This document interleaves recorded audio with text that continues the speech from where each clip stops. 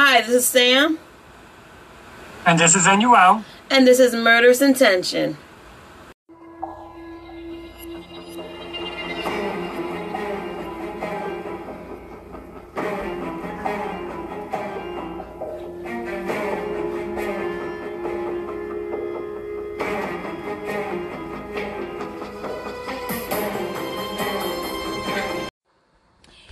Hey guys, so I know last week we did a twofer, and unfortunately, because we had to have the distance, our video call wasn't that great, so it did sound like NUL was very low voiced, and it sounded like I was like right on top of the mic, but I wasn't, I promise that. But now hopefully we fixed all that and we can do this better, especially with the cold seasons coming, and sometimes it's just too cold to, go over to the next person's house. But however, we did realize, and this is what's funny, is that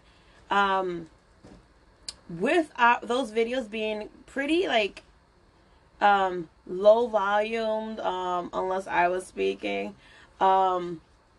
it got more publicity to us, and it got more listeners within a short amount of time than a lot of our other podcasts, and it also increased where other episodes was end up listening to.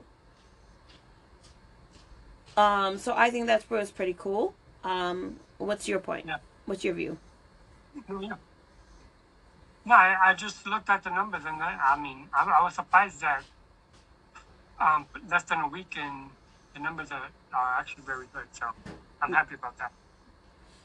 And then we also have more podcasts that were more podcast locations that we're coming out from. Like we have, besides Anchor and Spotify and Google Podcasts, now we have Breaker, we have Radio Public. There's another one out there and I can't remember. But little by little, huh? Google Podcasts. Yeah. So we're getting out there. It's coming. It's going. It's doing what it's got to do. But yeah, talking about last week, that was like double impact.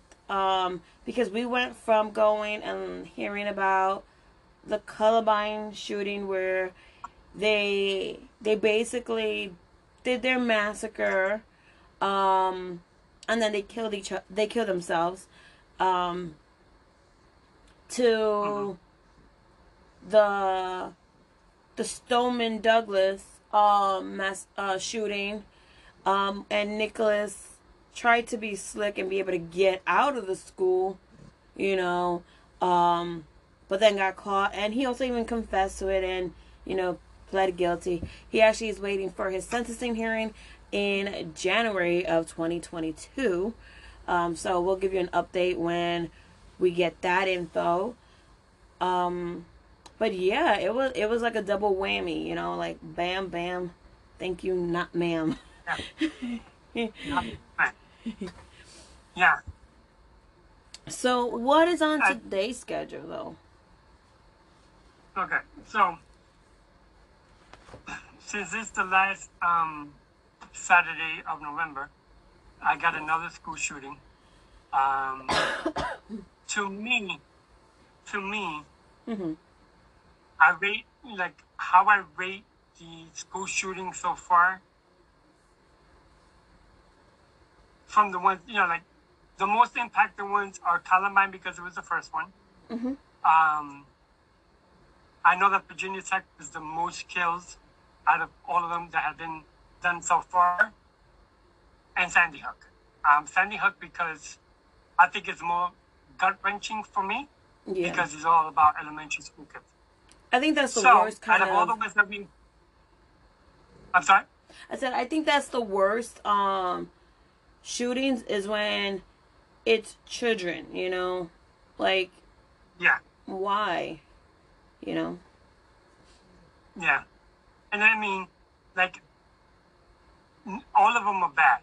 Mm-hmm. Like, there's no reason for any of them. But when you're talking about kindergarten through 5th or 6th grade, like, what they ever did wrong to anybody. True. But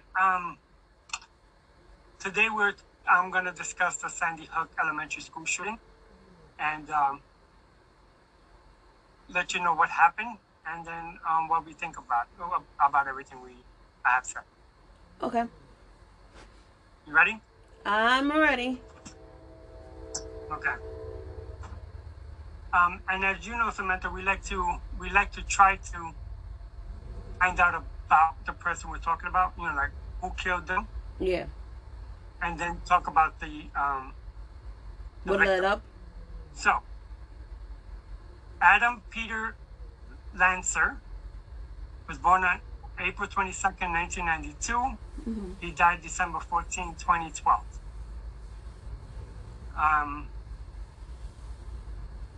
He lived with his mother, Nancy Lanza, in Sandy Hook, about 5 miles from the elementary school.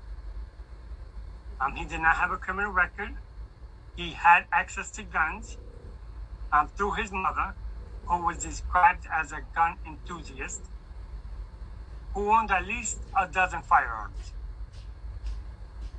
She often took her 2 sons to a local shooting range where they learned to shoot. Lance's father has said that he does not believe Nancy feared Adam.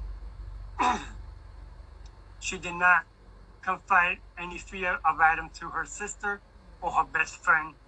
And she slept her bedroom door unlocked and kept guns in the house.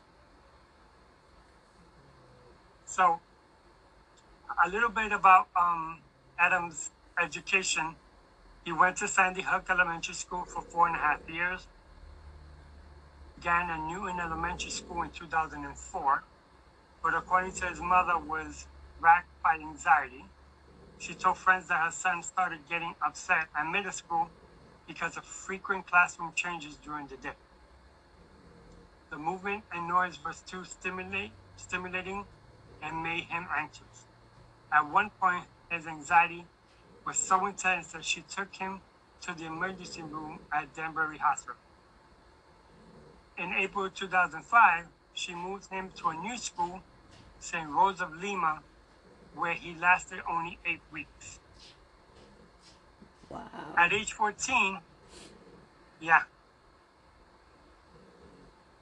So at age 14, he went to Newton High School, where he was named to the honor roll in 2007. Students and teachers who knew him in school described Lanza as intelligent, but nervous and fidgety.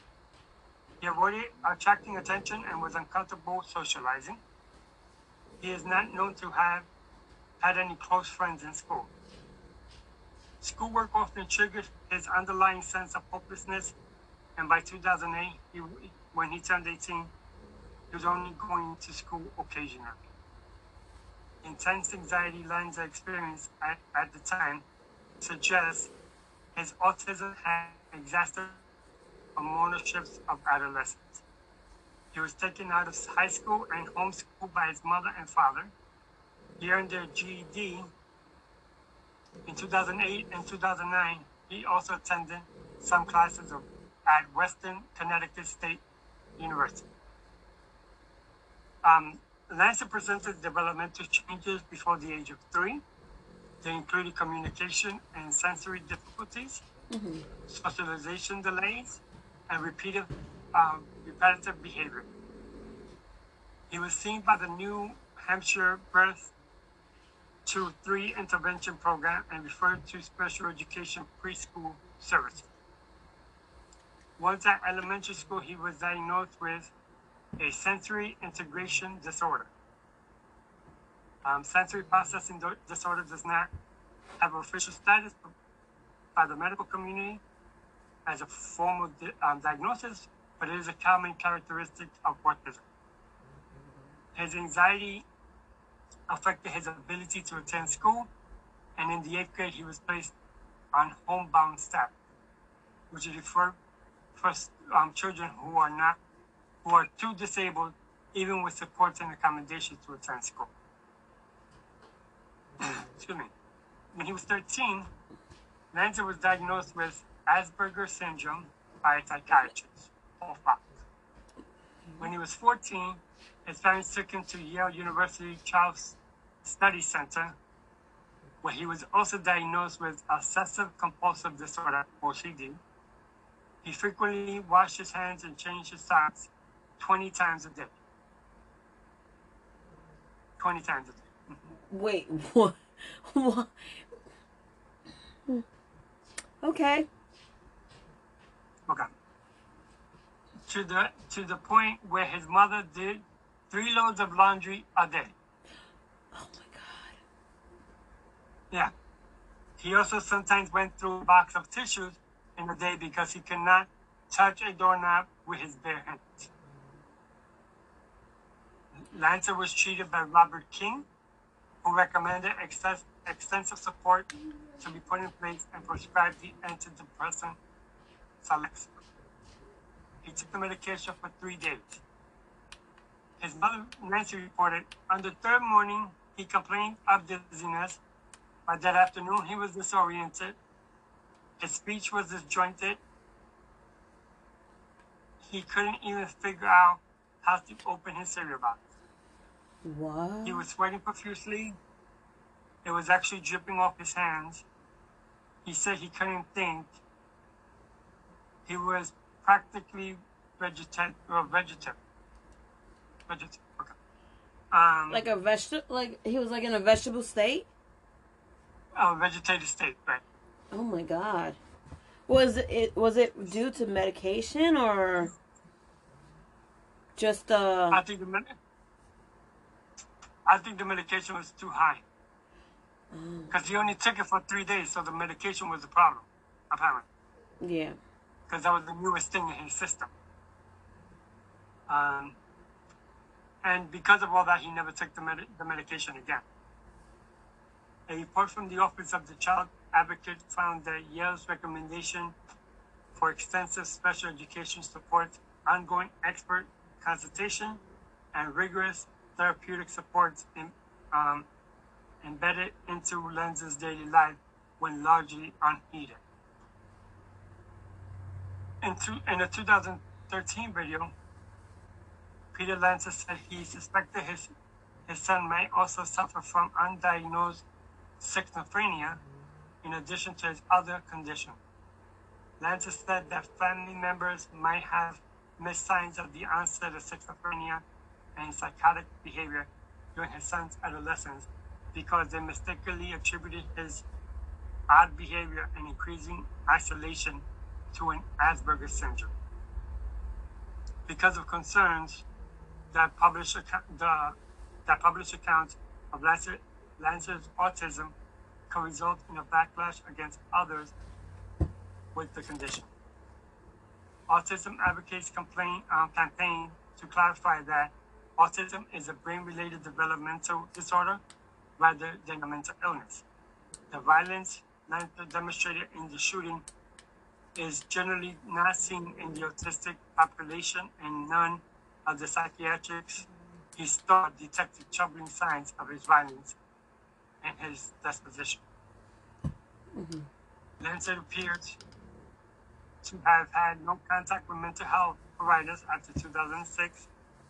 The report from the Office of the Children Advocate stated the course of Lanza's entire life, minimal mental health evaluation and treatment in relation to his apparent need was 10. Of the couple of providers that saw him, only one, the Yale Child Study Center, seemed to appreciate the gravity of his presentation. His need for extensive mental health and special education supports and the critical need for medication to ease his obsessive compulsive symptoms. Investigation from Lanza was fascinated with investigators found Lanza was fascinated with mass shootings, such as the Columbine school shooting, the Virginia Tech shooting, and the Northern Illinois University 2008 shooting. Can I say something? Sure. Do you realize, like, So Cho from the Virginia Tech, he was fascinated with the Columbine shooting. Right. Nicholas Jacob Cruz from the Stoneman Douglas, also known as the Parkland school shooting, he was also fascinated with the Columbine shooting. It seems like everybody has this attraction towards the Columbine shooting, you know? Yeah, and I think to me that's one of the reasons why, since it was the first, and so many people I call copycatted it, Mm-hmm. it's one of the reasons why I still think that is the biggest It's a start. school shooting. Because if that wouldn't have happened, possibly none of these other ones would have happened. True. Because they all kind of, in their own way, copycatted. You know. Yeah, no, I can definitely So, see what you're saying. You know, Columbine was the leader. Yeah, for sure, absolutely. So among the clippings found in his room, there was a story from the New York Times about a man who shot at school children in 1891. His computer contained 2 videos of gunshot suicides, movies that showed school shootings, and 2 pictures of Lanza's pointing gun at his own head. It was also claimed that he had edited Wikipedia articles about mass murderers. So this guy was already... He was already on the rails. Yeah. Wow. Yeah. Oh my God. So this only came to light after Lanza died, because he never permitted others to access his bed, including his. Lanza had also taped over the windows with black. With like what, black tinting? Plastic garbage bag. Oh. To block out sunlight. I saw a circle on my phone, so I'm like, oh, I think, we lost connection or something. But okay.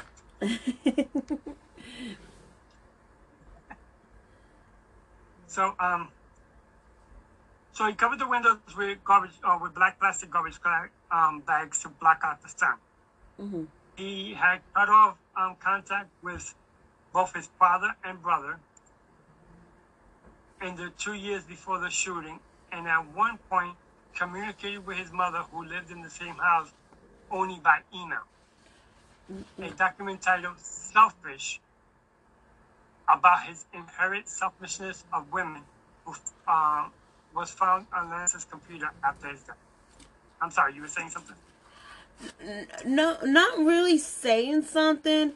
I was just more of the theory of, one, that is really fucking lazy, that he wants to communicate with his mother, who's in the same damn house as him, by email. Like, dude, just get your ass up, go to where she is at, and talk. If not, just say, Mom, can you come here? I want to talk to you.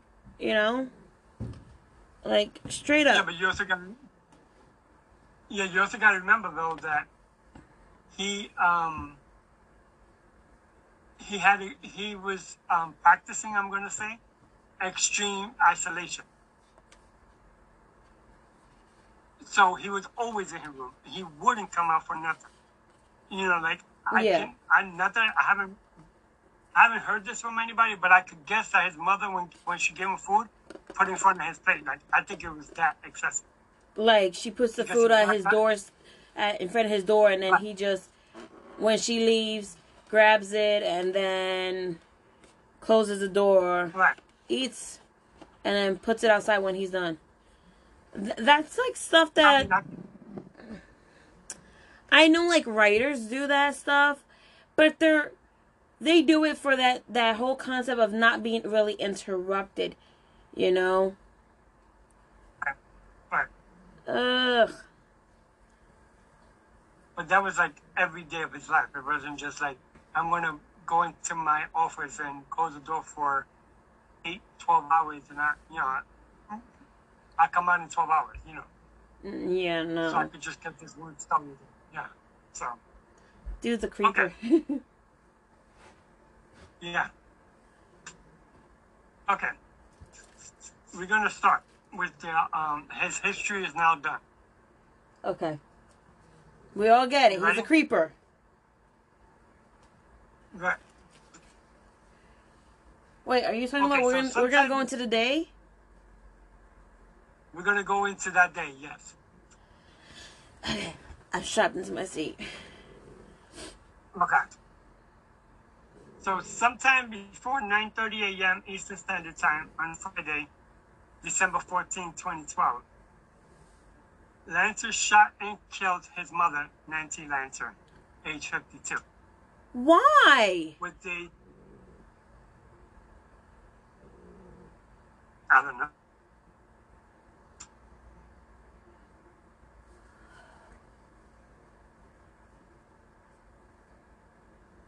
Okay, you ready? I apparently have no other choice. Apparently. Okay, good.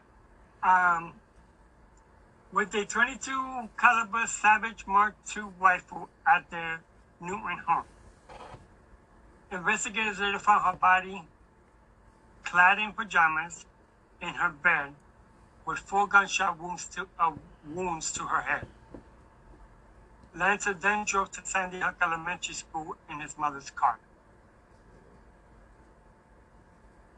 Shortly after 9:30 a.m., armed with his mother's Bushmaster KM-15-E2S rifle and 10 magazines with 30 rounds each, Lanza shot his way through a glass panel next to the locked front entrance doors of the school.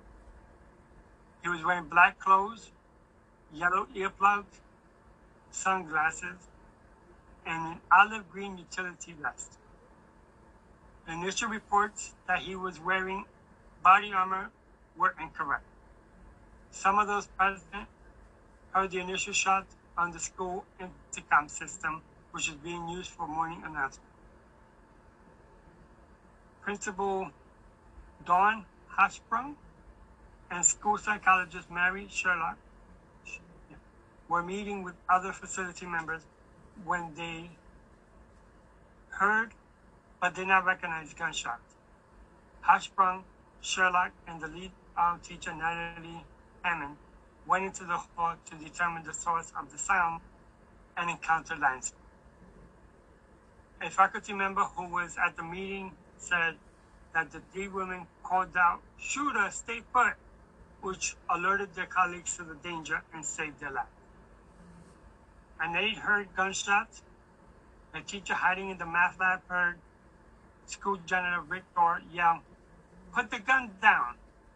Lanza killed both Hochsprung and Sherlock. Hammond was hit first in the leg and then sustained another gunshot wound. She lay still in the hallway and then, not hearing any more noise, crawled back to the conference room and pressed her body against the door to keep it closed. She was later treated at Danbury Hospital. Excuse me. A 9-year-old boy stated that he heard the shooter say, "Put your hands up," and someone else say, "Don't shoot." He also heard many people yelling and many gunshots over the intercom, while he, his classmates, and his teacher took refuge in a closet in the gymnasium. Diane Day, a school therapist who had been at the facility meeting with Hochsprung, heard screaming followed by more gunshots. A second teacher, who was a substitute kindergarten teacher, was wounded in the attack. While she was closing a door further down the hallway, she was hit in the foot with a bullet that ricocheted. Lanza never entered her classroom. After killing Hochsprung and Sherlock, Lanza entered the main office, but apparently did not see the people hiding there, and returned to the hall. School nurse Sally Cox, 60, hid on their desk in her office. She later described seeing the door opening and Lanza boots and legs facing her desk from approximately 20 feet away. He remained standing for a few seconds before turning around and leaving. She and the school secretary, Barbara Halstead, called 911 and hid in the first aid supply closet for as long as 4 hours. Janitor Rick through hallways, alerting classrooms.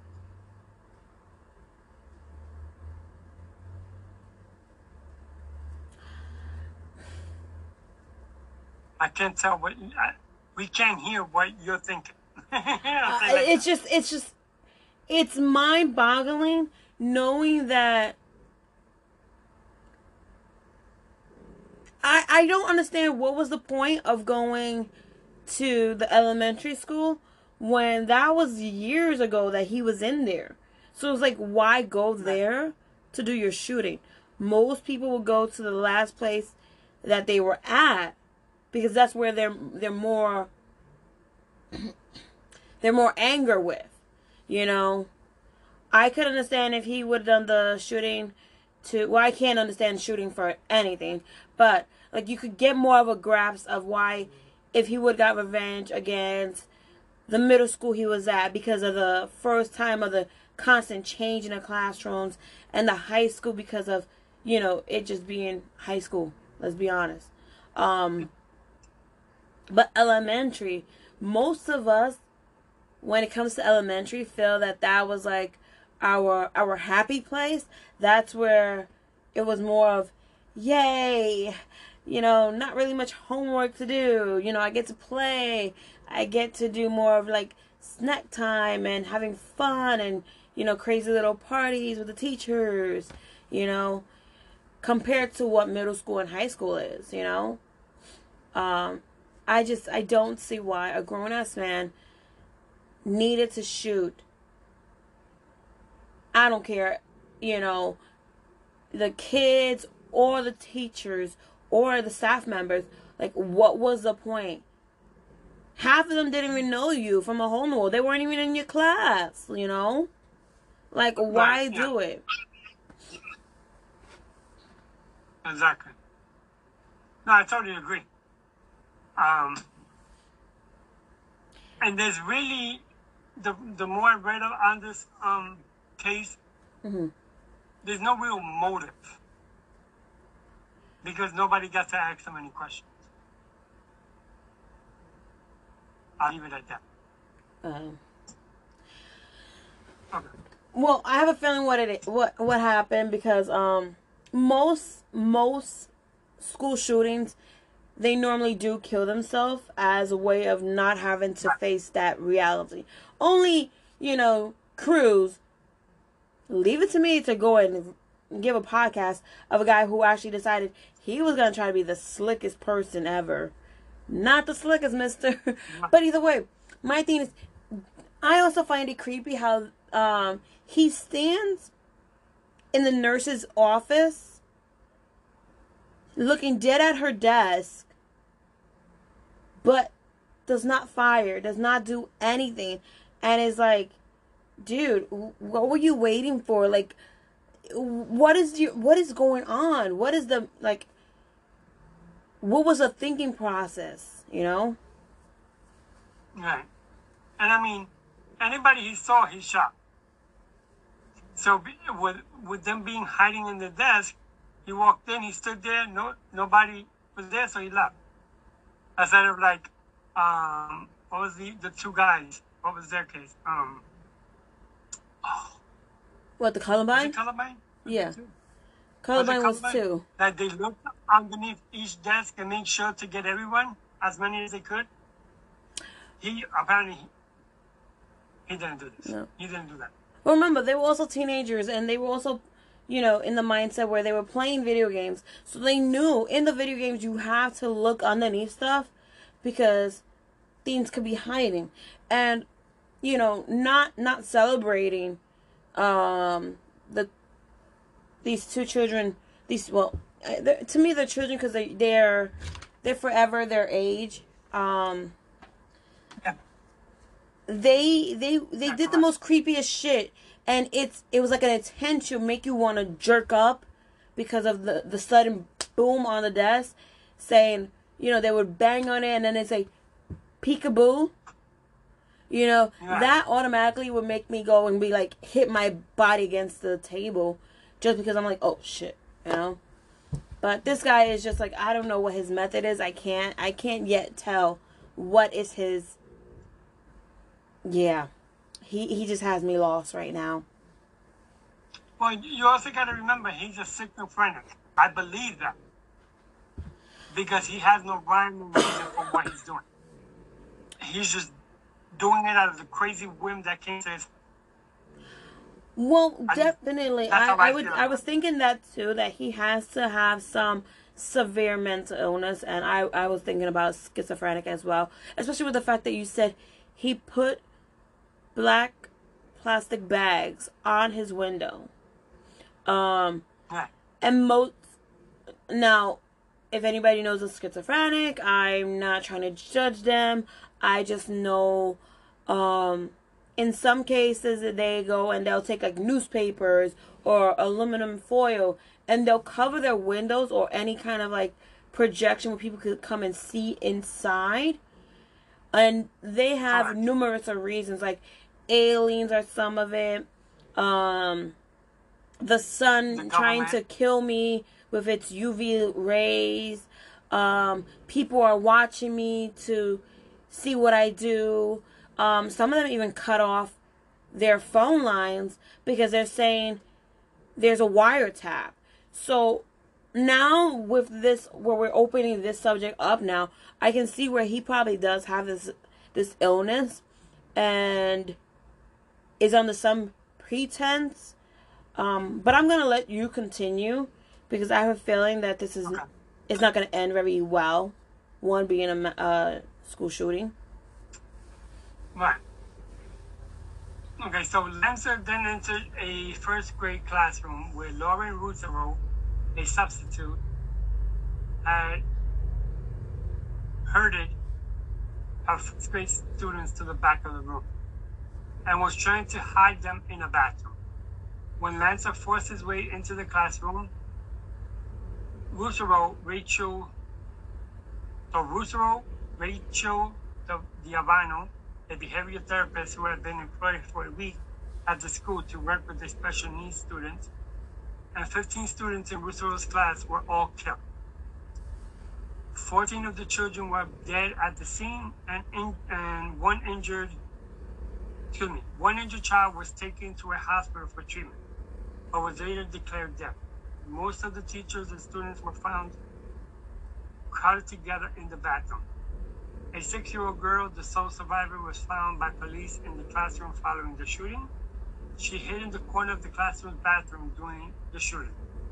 Her family's pastor said she survived by playing dead. When she reached her mother, she said, "Mommy, I'm okay, but all my friends are dead." The child described the shooter.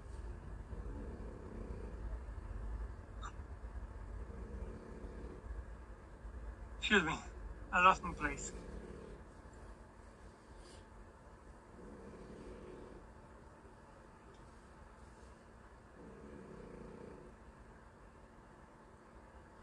That's just scary. The fact that.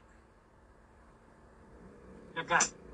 No, I'm just saying it's scary that she had to have the mindset to go and say, "Let me play dead, so I can survive this," and then all her friends are dead. That's something you can't like. And I get right. There's no. I mean, it's like me asking you, and I'm not asking you a question, so don't answer. It's like Sammy coming to you like that. He's young enough to be, and within that age group, to tell you, "Mommy, I'm okay, but all my friends are dead." What? Oh my God. It doesn't logically fit in anybody's mind. You know what I'm saying? No, it doesn't. Thankfully she played dead because at least she was able to survive. Yeah. Okay. The child described the shooter as a very angry man. A girl hiding in a bathroom with 2 teachers told police that she heard a boy in the classroom screaming, "Help me! I don't want to be here." To which Lanza responded, "Well, you're here," followed by hammering sounds. Lance's next went to another first grade classroom nearby. At this point, there are conflicting reports about the order of events. According to some reports, the classroom teacher, Victoria Leigh Soto, had concealed some of the students in a closet or bathroom, and some of the other students were hiding under desks. Soto was walking back to the classroom door to lock it when Lanza entered the classroom. Lanza walked to the back of the classroom, saw the children under the desk, and shot them. First grader Jesse Lewis shouted at his classmates to run for safety, and several of them did. Was looking at Lanza when Lanza fatally shot him. Another account given by a surviving child's father said that Soto had moved the children to the back of the classroom and that they were seated on the floor when Lanza entered. According to this account, neither Lanza nor any of the occupants of the classroom spoke.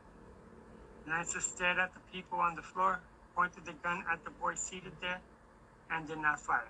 The boy ran out of the classroom.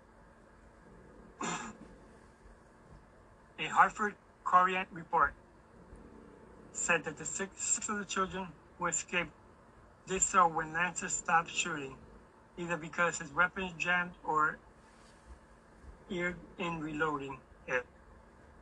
Earlier reports said that as Lanza entered her classroom, Soto told him that the children were in the auditorium. When several of the children came out of their hiding spaces and tried to run for safety, Lanza fatally shot them. Soto put herself between her students and the shooter, who then fatally shot her. Anne-Marie Murphy, the special education teacher who worked with special needs students in Soto classrooms, was found covering 6-year-old Dylan Hockwood, who also died. Soto and 4 children were found dead in the classroom. Soto near the north wall of the room with a set of keys nearby. One child was taken to the hospital, but was pronounced dead. 6 surviving children from the class and a school bus driver took refuge at a nearby home. According to the special report released by the state's attorney, 9 children ran from Soto's classroom, and police found 2 hiding in the classroom bathroom. 5 of Soto's students were killed.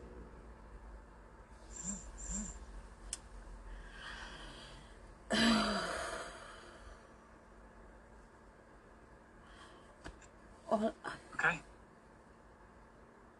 I heard the deep breath, so go ahead.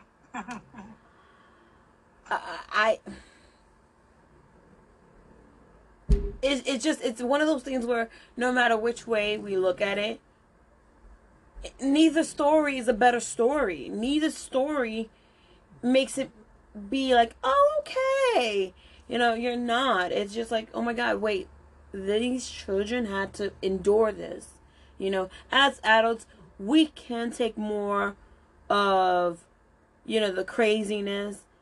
But we're talking about children who are more into, X-Men and Spider-Man and, Barbies. Right. They're into these little fun factors, not,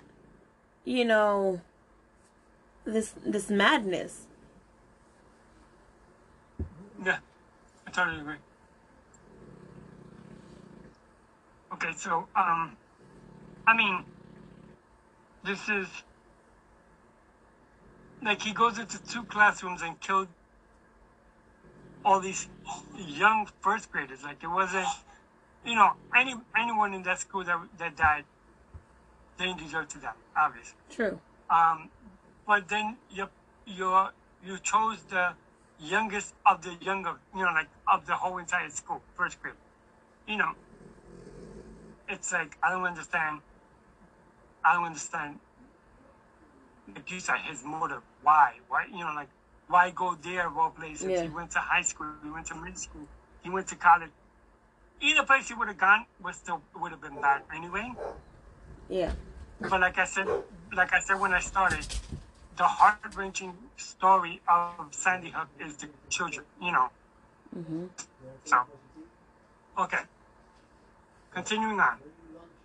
First grade teacher Catalin Rowe, 29 years old, hid 14 students in a bathroom and barricaded the door, telling them to be completely quiet to remain safe. It is believed that Lanza bypassed her classroom, which is the first classroom on the left side of the hallway, possibly because following a lockdown drill weeks earlier, Rogue had failed to remove a piece of black construction paper covering the small window in her classroom door. Lancer may have assumed that Rogue's classroom was empty because the door was closed and the windows covered. School library staff Yvonne Check and Marianne Jacob first hid 18 children in a part of the library the school used for lockdown and practice trip. Discovering that one door would not lock, they had the children crawl into a storage room where Chuck barricaded the door with a filing cabinet. Music teacher Mary Rose Christoph, 50, barricaded her fourth graders in a tiny supply closet during the rampage. Nancy arrived moments later, pounding on the door and yelling, "Let me in," while the students in Christoph's class quietly hid inside. Two third-grade students, chosen as classroom helpers, were walking down the hallway to the office to deliver the morning attendance sheet as the shooting began. Teacher Abby Clements pulled both children into her classroom where they hid. Laura Feinstein, a reading specialist at the school, gathered two students from outside her classroom and hid with them on the desk after they heard gunshots. Feinstein called the school's office and tried to call 911, but could not connect due to a lack of reception on her cell phone. She hid with the children for approximately 40 minutes, at which point law enforcement came to lead them out of the room.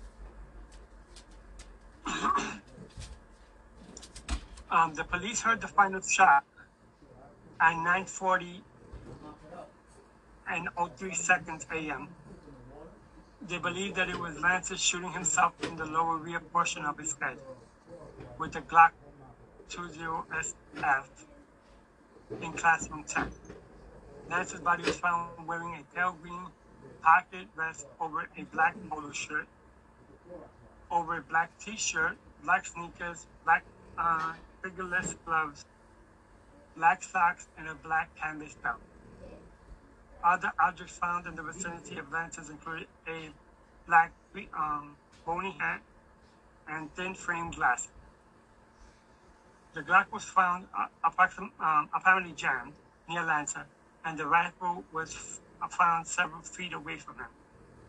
A 9mm SIG SAR P226, which is not fired during the incident, was found on Lanza's person. The immediate aftermath. Authorities determined that Lanza reloaded frequently during the shooting, sometimes firing only 15 rounds from a 30-round magazine. He shot all but two of his victims multiple times. Most of the shooting took place in two first-grade classrooms near the entrance of the school. The students among the victims totaled 8 boys and 12 girls, or either 6 or 7 years old, and the 6 adults were all women who worked at the school. Bullets were also found in at least 3 cars parked outside the school, leading police to believe that he fired at a teacher who was standing near a window. When police interviewed survivors, a teacher recalled hearing Lanza curse several times, as well as saying much things like, "Look at me," and "Come over here," and "Look at them." The first call to 911 was around 9:35 a.m. Newark 911 police dispatch first broadcast that there was a shooting at Sandy Hook Elementary at 9:36 a.m., about 30 seconds after they received the first call. Connecticut State Police were dispatched at 9:37 a.m. Newark police arrived at the school street at 9:39 a.m. apparently 3.5 minutes after the 911 call. And Connecticut State Police arrived at the school street at 9:46 a.m. New police first entered the school at 9:45 a.m., approximately 10 minutes after the 911 call, and approximately 14 minutes after the shooting started. This was approximately 5 minutes after the last shot was heard. No shots were fired by the police. The New York Police and Connecticut State Police mobilized local police dogs, a police technical unit, a bomb squad, and a state police helicopter. Police locked down the school and began evacuating the survivors room by room, escorting groups of students and adults away from the school. They swept the school for other shooters at least 4 times. At approximately 10 a.m., Danbury Hospital sent extra medical personnel in expectation of having to treat numerous victims. 3 wounded patients were evacuated to the hospital, where 2 children were later declared dead. The other was an unidentified adult. The New York City medical examiner dispatched with a portable morgue to assist the authorities. The victims' bodies were removed from the school and formally identified during the night after the shooting. A state trooper was assigned to each victim family to protect their privacy and provide them with information. On December 4th, 2013, 7 911 calls relating to the shootings were made public.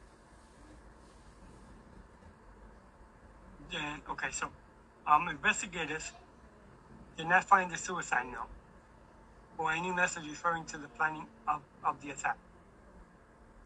Janet Robinson, superintendent of Newman Schools, said she had not found any connection between Lance's mother and the school, in contrast to initial media reports that stated Lance's mother had worked there.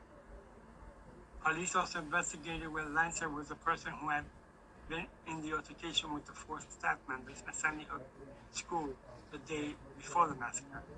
It was presumed that he killed 2 of the 4 staff members involved in the altercation, the principal and the psychologist, and wounded the 3rd, the lead teacher, in the attack. The 4th staff member was not at the school that day. The state police stated that they did not know of any reports about an altercation at the school. Police sources initially reported that Lance's brother, Ryan Lancer, then age 24, was the perpetrator. This was probably because Adam was carrying Ryan's identification. What? No, I just have background noise. I have no words. Yeah, but wow. So he was carrying his brother's identification. Wow, okay. So Ryan told the Jersey Journal, Ryan, who lived in Hoboken, New Jersey, and was at his job in New York City at the time of the shooting, voluntarily submitted to questioning by New Jersey State Police, Connecticut State Police, and the Federal Bureau of Investigation. Police said he was not considered a suspect and was not taken into custody. Ryan said he had not been in touch with Adam since 2010. When asked why, Ryan said his brother was sick, doesn't talk to anyone, and that Ryan didn't know him anymore. Connecticut State Police indicated that their concerns about misinformation being posted on social media sites and threatened prosecution of anyone involved with such activity. Ryan was also mistakenly reported to have mourned his mother and brother on social media and to have been interviewed by New York Post. A spokesperson for the Lanza family later said an apostle gave that interview. Wow. That is just crazy. So anybody could give an interview, huh? Apparently. Apparently, yeah. Okay. A large quantity of unused ammunition was recovered inside the school along with 3 semi-automatic firearms found with Lanza. A .223 caliber Bushmaster XM15-E2S rifle, a 10mm Glock 20SF handgun, and a 9mm Sig Sauer P226 handgun. Outside the school, an Ishmash Saiga 12 shotgun in the car Lanza had driven. Excuse me. On March 28, 2013, court documents released from the investigation showed that the school shooting had occurred in the space of less than 5 minutes with 156 shots fired. This comprised 154 shots from the rifle and 2 shots from the 10mm pistol. Lanza fired 1 shot from the Glock in the hallway and killed himself with another shot from the pistol to the head. Shortly after the shooting, police announced Lanza used the rifle to kill the victims at the school. At a press conference on December 15, Dr. H. Wayne Carver II, the chief medical examiner of Connecticut, was asked about the wounds and replied, "All the ones that I know of at this point were caused by the long weapon." When asked if the children suffered before dying, Carver replied by saying that it's so, not for very long. Carver, whose office autopsied the victims and who personally performed 7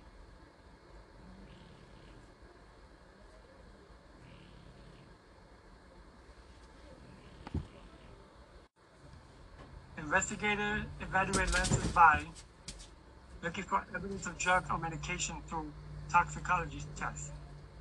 Unusually for an investigation of this type, DNA testing of Lanza was utilized. The results of the toxicology report were published in October 2013 and stated that no alcohol or drugs were found in his system. Lanza's autopsy showed no tumors or gross deformation in his brain. Lanza removed the hard drive from his computer and damaged it prior to the shooting, creating a challenge for the investigators to recover data. At the time of the publication of the final report, it had not been possible to recover data from it. Police believe that Lanza extensively researched earlier mass shootings, including the 2011 Norway attacks and the 2006 West Nickel Mines school shooting at a one-room school in Nickel Mines, Pennsylvania. Police found that Lanza had downloaded videos relating to the Columbine High School massacre, other shootings, and 2 videos of suicide by gunshot. Details of the investigations were reported by law enforcement officials at meetings of the International Association of Police Chiefs and colonels have held during the week on March 11, 2013. An article published in the New York Daily News on March 17, 2013 published purported details of the report by an anonymous law enforcement veteran who had attended the meeting. The sources stated that the investigation had found that Lanza had created a 7 by 4 foot size spreadsheet listing around 500 mass murderers and the weapons they used, which was considered to have taken years of work and to have been used by Lanza as a score sheet. On March 18, 2013, Lieutenant Paul Vance of the Connecticut State Police responded that the information from this meeting was law enforcement sensitive information and considered the release to be a leak. On March 28, documents also include details on items found at Lanza's home, including 3 samurai swords, a newspaper article about the Northern Illinois University shooting, and a National Rifle Association certificate. The NRA denied that Adam Lanza or Nancy Lanza were members, and reporters noted that the NRA site provides training certificate completion templates for courses covered by NRA certificate instructor. So I guess he faked that.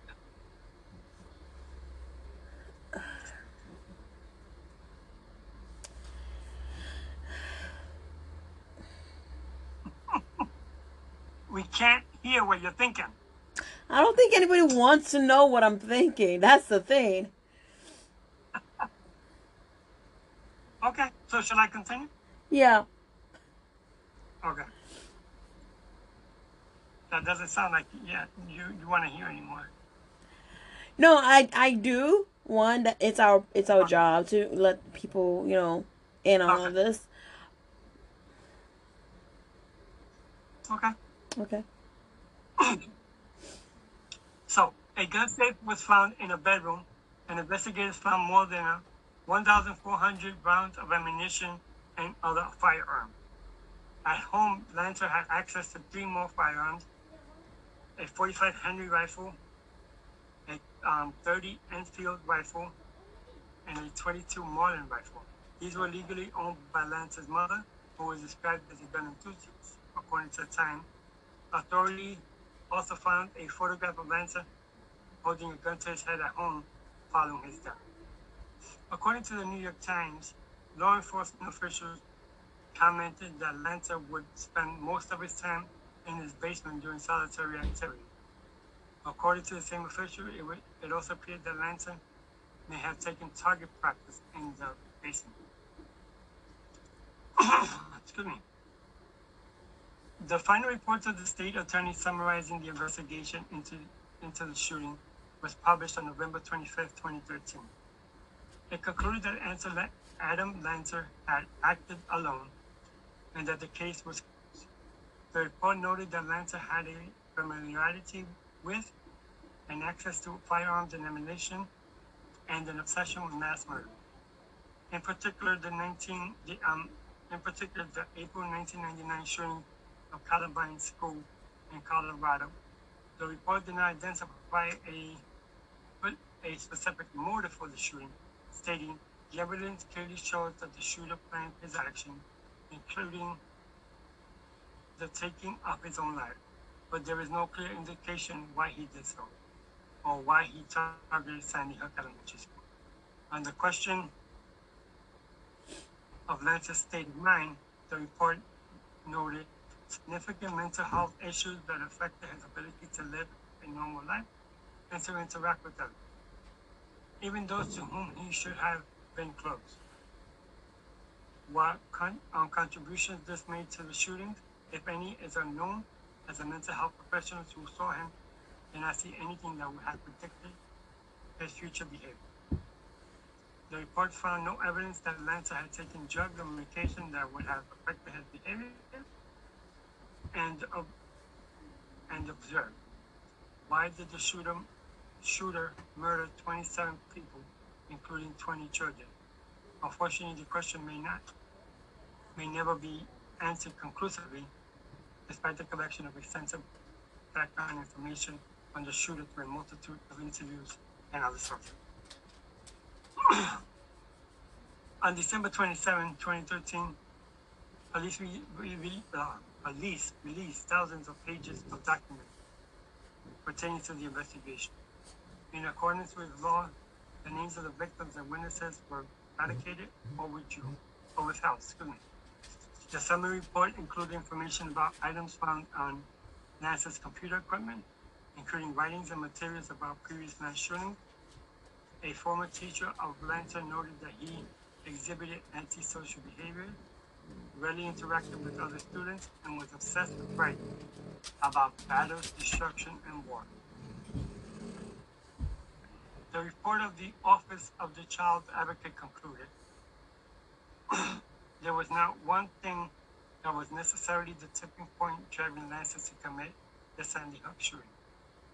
Rather than a cascade of events, many superimposed that include loss of school, absence of work, disruption of the relationship with his one friend, virtually no personal contact with family, virtually total and increasing isolation, fear of losing his home, and of a change in his relationship with Mrs. Lanza, his only caretaker and connection, worsening OCD, depression, and anxiety, profound and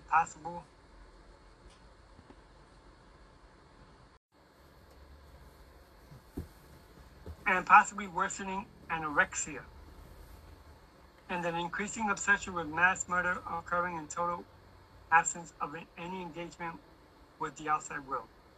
Adam increasingly lived in an alternative universe in which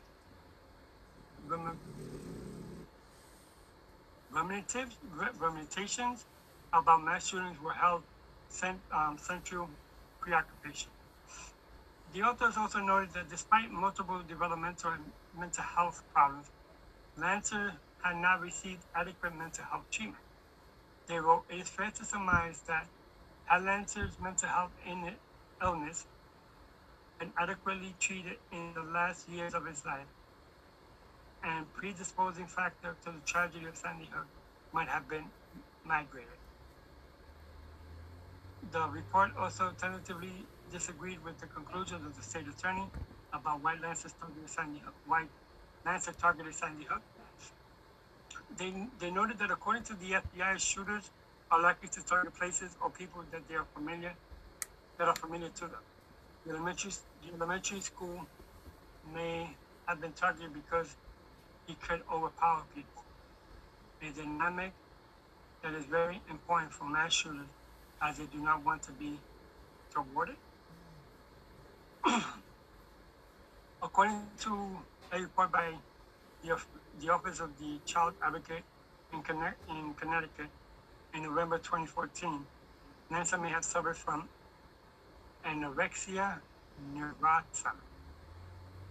The authorities wrote that anorexia can produce cognitive impairment, and it's likely that anorexia combined with an autism spectrum disorder and OCD compounded Lanza's risk for suicide.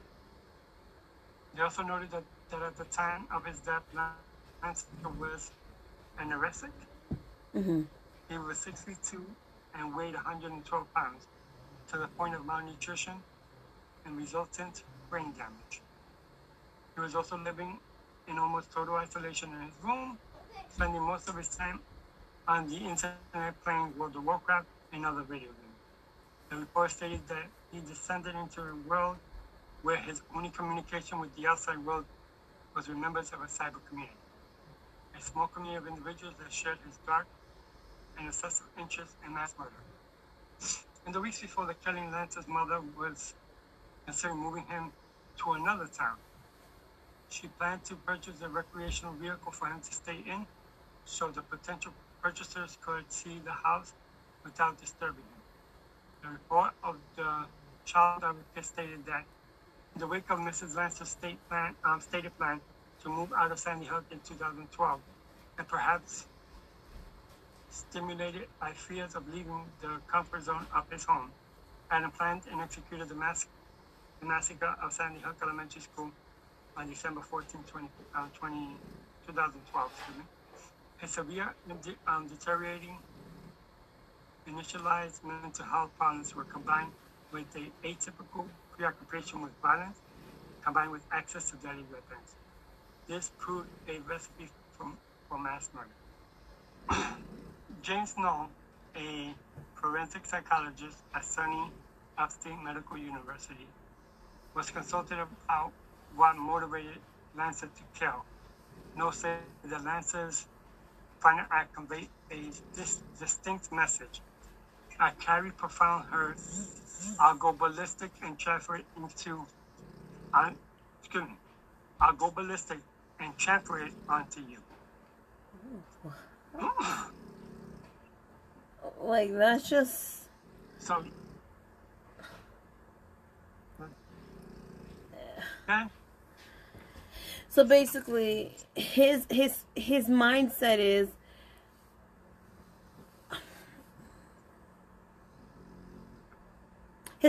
basically, honestly, was very deteriorated. One, due to the fact that he was not giving his body the nutrients it needed, you know.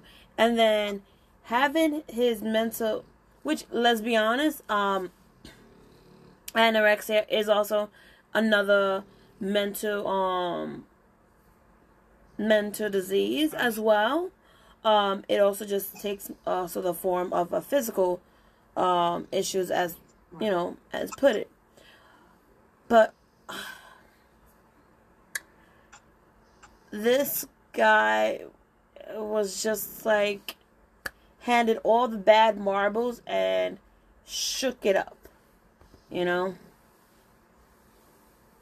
Yeah, I mean, I think that that this case proves that if you have mental health problems, no matter how small or how big, you need to talk to somebody about it. Yeah. I also think that the system just failed him because he's seen so many doctors. Nobody could think. Maybe he has mental issues too. If he has schizophrenia, from what I know, I don't know too much about it, but I know it's a mental health issue. Yeah. So why not get him mental health help? I don't understand that part. That No, I just think that with everything he had been going through, I personally feel that they should have went and did, well, at least his mom should have went and institutionalized him so that way he can be able to get the help he needed. And maybe this would have prevented the whole situation of the Sandy Hook, shooting. But unfortunately, that didn't occur. as much as I say, and as much as I believe that the system failed him, I also have to say that his mother didn't help him. No. Because she had guns, she was a gun enthusiast. Okay, but that's why they invent gun safes for it. You could get them in all sizes. Yeah. And then showing him, taking him and showing him how to shoot and taking him to the range, it was not the smartest decision she ever made in her life. Well, there are some kids who learn how to, shoot and everything, or like that. But they're also taught that it's for sport. It's for hunting. It's not to harm others. And I think that was the main factor that was missing from his learning on how to shoot was shooting is not meant to harm someone else. Right. And that's why I said, like, I'm not going to say she's 50%, like, I can't blame her fully. But she contributed. Yeah, it definitely attributed to it. And then from that, him wanting and learning about and really fascinated about school shooting gave him all the access that he needed. I'm like, well, I could carry one now. I know how to shoot guns. I know how to shoot a lot of guns. Yeah. So before we conclude this case, I think it's only right that we say the names of the victims because it's important. So Nancy Lanza, Rachel Davino, Dawn Hasprung, Anne Mary Murphy, Lorraine Rousseau, Mary Sherlock, Victoria Lee Soto. Those were the adults. Charlotte Bacon, 6. Danielle Barden, 7. Oliver Engel, 6. Josephine Gay, 7. Dylan Hockley, 6. Madeline Shu, 6. Catherine Hubbard, 6. Chase Kowalski, 7. Jesse Lewis, 6. Anne Marquez Green, 6. James Lally, 6. Grace McDonald, 7. Emily Parker, 6. Jack Pinto, 6. Noah Posner, 6. Caroline Vividi, 6, Jessica Rico's 6, and Emily Richmond 6. And I'm sorry I butchered most of those names. Oh, So, poor kid. any last thoughts? Poor kid. That's all I could say is, I feel really bad for the family who lost, and then also for the family who have to live with this remembrance, have to are basically, even if they weren't part of it, like, there were some grades that did not get afflicted from it, but at the end of the day, it's once, like when I was in school, it was always, we're not just the 5th graders, we're not just the 4th graders, 3rd graders, whatever, we are, and you would be that school name,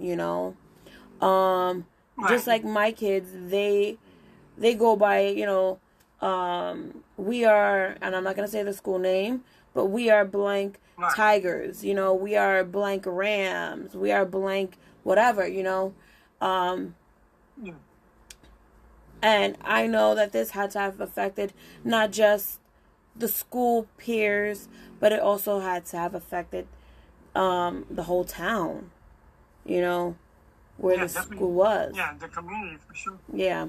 The community for sure, absolutely. I have no other opinion, as you guys realize. I was already spoken. Yeah. But there was points where it was like, you can't say much, because it was just like, why? And that's always going to be the lingering question is, why? Why an elementary school? Why? What was the point? Why did you do this? And those are unanswered questions that's always going to be unanswered.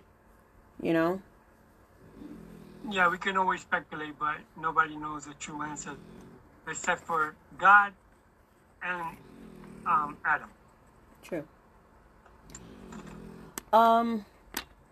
So I guess that concludes today's podcast.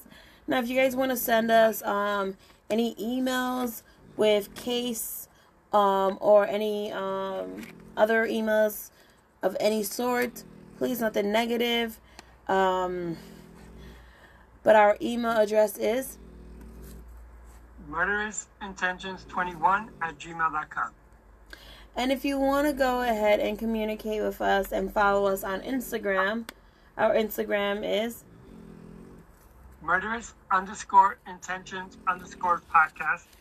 Or you can also reach out to us on Twitter at _M_I True Cry Podcast. So I want to thank everybody for listening to us. I know what we say in our podcast is nothing to enjoy, but it's also a learning experience and something, other knowledgeable for you guys to know about that happened in the world. So message us, email us, not Facebook us, Insta, Twitter, you know what to do. Thank you so much, and yeah, I have nothing else to say. We'll see you next week. All right. Bye, guys. Bye-bye.